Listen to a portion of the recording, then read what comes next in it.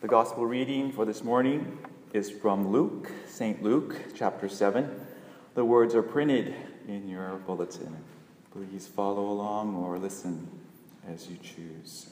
Let us pray. Holy God, thank you, Lord, for your word that speaks of love and hope. God, open your word to us this day. Open our hearts to receive it. We love you. We pray these things in your name.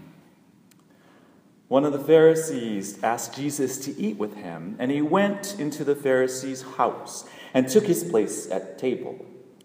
And behold, a woman of the city who was a sinner, when she learned that he was at the table at the Pharisee's house, brought an alabaster flask of ointment, and standing behind him at his feet, weeping, she began to wet his feet with her tears, and wiped them with the hair of her head, and kissed his feet, and anointed them with the ointment. Now when the Pharisee who had invited him saw it, he said to himself, "If this man were a prophet, he would have known who and what sort of woman this is who is touching him, for she is a sinner." And Jesus answered and said to him, "Simon, I have something to say to you." And he answered, "What is it, teacher?" A certain creditor had 2 debtors. One owed 500 denarii and the other 50. When they could not pay, he forgave them both. Now which of them will love him more? Simon answered, "The one, I suppose, to whom he forgave more." And Jesus said to him, "You have judged rightly." Then turning toward the woman, he said to Simon, "Do you see this woman? I entered your house. You gave me no water for my feet, but she has wet my feet with her tears and wiped them with her hair. You gave me no kiss, but from the time I came in, she has not ceased to kiss my feet. You did not anoint my head with oil, but she has anointed my feet with ointment. Therefore, I tell you, her sins, which are many, are forgiven, for she loved much. But he who is forgiven little loves little." And he said to her, "Your sins are forgiven." Then those who were at table with him began to say among themselves, "Who is this who even forgives sins?" And Jesus said to the woman, "Your faith has saved you. Go in peace." Once I had a secret love that lived within the heart of me. All too soon my secret love became impatient to be free. And now I shouted from the highest hill, even told the golden daffodil, at last my heart's an open door, and my secret love's no secret anymore. Hiding your passion, that thing you love more than life itself, is like trying to hide an elephant in your bathroom. Hello? You can't do it, right? When you are passionate about chocolate or the Golden State Warriors or Beethoven or gummy worms, everybody knows. Just say those magic words, whatever those words that may be for you and me, and our faces light up, our hands start to sweat, and we start dancing like the inaudible music we hear just went into overdrive. There is absolutely no such thing as a secret love. You may think you have kept it close to the vest, but the pounding heart coming out of your throat is giving it all away. The woman that rushes over to Simon's posh reception for Jesus has no intention of hiding her passionate adoration and undying gratitude. She not only finds her way over to the honored rock star, but her hands are full of expensive gifts and tissue for the tears that are pouring down her face. She is a Jesus groupie, for heaven's sake. Simon is so embarrassed, to say the least, because the woman is already infamously known around town, not for being a crazed fan club member, but for selling her body to the highest bidder. The passionate, obsessed with the King of Love woman doesn't care what Simon or the other guests or even Jesus thinks about her drooling and crying and extravagant behavior. She is focused on the one that has finally loved her more than words can say.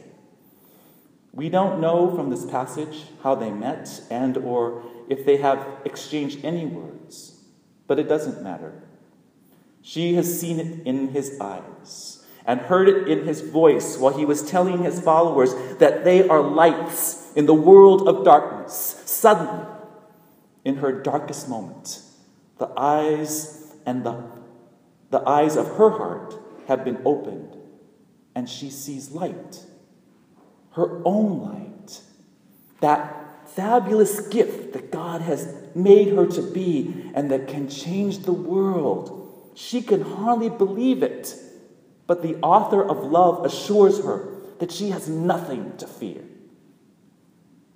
Your faith has saved you. Go in peace. What?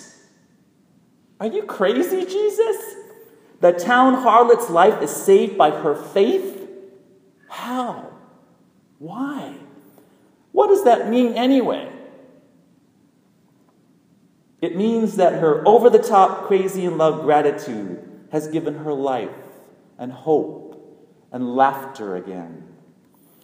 It means that she is set free at last, to be the light she was meant to be, not the darkness of her own fear and shame and labels she has been given and ones she has given herself.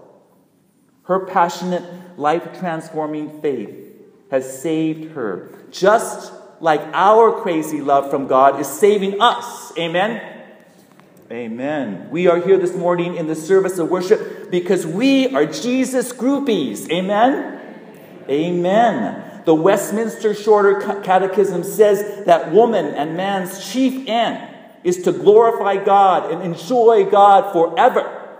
We were made for worship, made for love, made to bring arms full of extravagant gifts and tissues as we cry tears of joy here around this table at 7th Avenue Church and party with the holy rock star, and who is telling us over and over and over again that he loves us more than words can say. I have a question for all of you, because I always have a question that I want you to answer. What happens to groupies when they have lost their passion for their idol? Or put it another way, how and why do we lose our over-the-top, crazy-in-love desire for the people and things that we once adored? That's the question that you have to answer.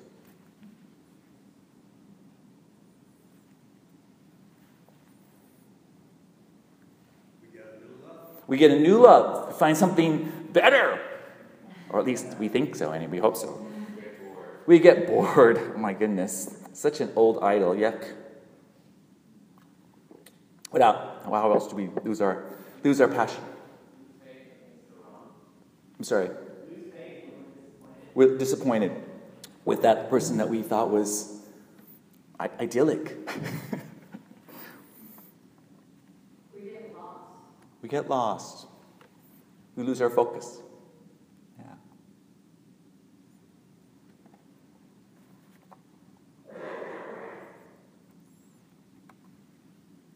Those are good answers, and they're all true. And we all have had our moments of being passionate about something, and suddenly it's like, where did it go? With whomever or whatever. So I have a suggestion. And an exercise to rekindle an over-the-top, passionate love for God. And the exercise and the suggestion is to act as if. act, go through the motions, do something that's crazy and wonderful and fun, as if your passionate love is still here. In May of 2006, I moved from Southern California to the East Bay to become the executive pastor at the Christian Layman Church in Oakland. I had been told by a number of the board members during the interview process that the church was going through some very challenging issues, and their concerns about their lead pastor's leadership abilities to get them to a healthier place. The lead pastor also met with me and shared his concerns about his workings and relationships with the lay leaders. Needless to say, I had some idea about what I was getting myself into when I accepted the position. But nothing could have prepared me for the tumultuous 2.5 years that followed my arrival. It took every ounce of energy and patience and tears of frustration and joy and love to journey with the people of faith that all meant well, but were just not able to work through all that had gone on and not gone on for many years. There were many board meetings where hard words were spoken and tears of frustration were shed. People were leaving the church even as I walked into my office on my first day, and parishioners continued to depart as the church's dysfunction went on and on. Finally, after much pain-filled struggle and the hiring of an outside consultant, the lead pastor resigned, and with him went a few more families that were longtime members of the church. It was beyond tragic and disheartening for all concerned at Christian Layman. And Christian Layman was definitely not a place of passionate love for God or anything or anyone else, for that matter, at the end of it all. The board asked me if I would be the interim lead pastor, and after much anguished prayer, I told them that I would accept the position. The months that followed the lead pastor's departure and my tenure as the interim were crazy hard. It felt like we were trying to revive a dead horse at times, and most days I was so exhausted from meetings with folks and working with the staff and trying to figure out the answers, I would run home to sleep and hope and pray that a miracle would happen. Hallelujah. The miracle did. God said to me, act as if. What does that mean, God? Act as if Christian Layman was passionately over the top in love with me. I ran back to my prayer closet and I found the answer. 150 pounds of meat. Yes, that's what we need to do. We need to throw a posh party. We need to eat and drink and celebrate as if our church was passionately in love with Jesus and depended on him, on the over-the-top love for God, because we did. It was now the Advent season, and I told the entire congregation that we were going to have an extravagant prime rib dinner, and I was going to cook all the meat in the church kitchen, and they were going to provide all the sides. Does that sound crazy or what? I think I also failed to mention that Christian Layman does not have their own building, and so they meet at the Seventh-day Adventist across the street from Lake Merritt. The SDAs are vegetarians. We were going to turn their facility into Harris's Steakhouse, but I didn't care. It was now a matter of life and death. It was time to start cooking up a storm. One of the wonderful members and one of my closest friends of the church offered to help me. And together we chopped and browned and roasted 150 pounds of prime-grade ribeye. We started early in the morning on the second Sunday of Advent, slaving in the kitchen for hours and having the time of our lives. What fun and what incredible energy and love in a kitchen filled with smoke and au jus. It was getting close to dinner time, and people started coming with their side dishes, wonderful salads, delicious potatoes and vegetable dishes, and endless chocolate desserts for their chocoholic interim league pastor. My sous chef and I were so busy in the kitchen right up until dinner, I didn't get a chance to go into the social hall right next door. When I finally went into the dining area, I couldn't believe my eyes. The room was so beautiful. The staff and board members had spent hours and hours decorating and getting tables set up and candles lit. The long tables were filled with people eating and drinking the most amazing meal I have ever seen. But everything I saw and smelled when I opened the kitchen door paled to the miracle that I heard. Laughter. I had not heard real laughter and joy in a church for so long, I had forgotten what it sounded like. It sounded like heaven, the life-giving songs of love and mercy, and I started to cry tears of healing and redemption. The extravagant, crazy, not completely appropriate for SDA's act of the celebration had done its trick. It would not happen overnight, but from that night, things turned around at Christian Layman Church. Life and hope returned, and the journey toward rebuilding continues to this day. Do you see this woman? I came into your house. You did not give me any water for my feet, but she wet my feet with her tears and wiped them with her hair.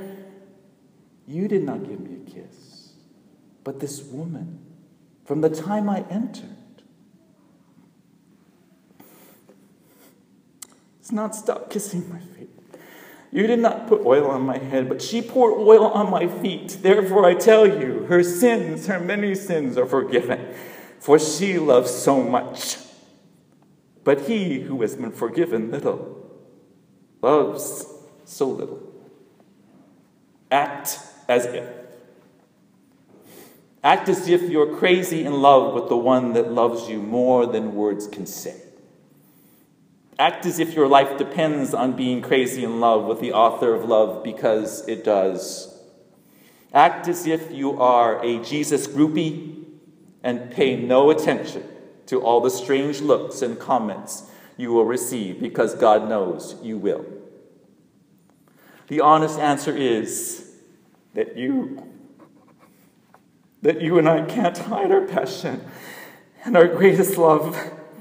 And the world is so much in need of 150 pounds of meat and laughter and celebration that will save them from their fear and set them free at last.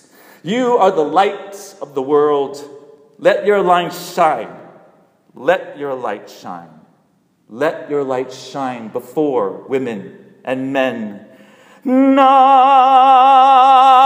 I shouted from the highest hill, even told a golden daffodil. At last my heart's an open door, and my secret love's no secret anymore.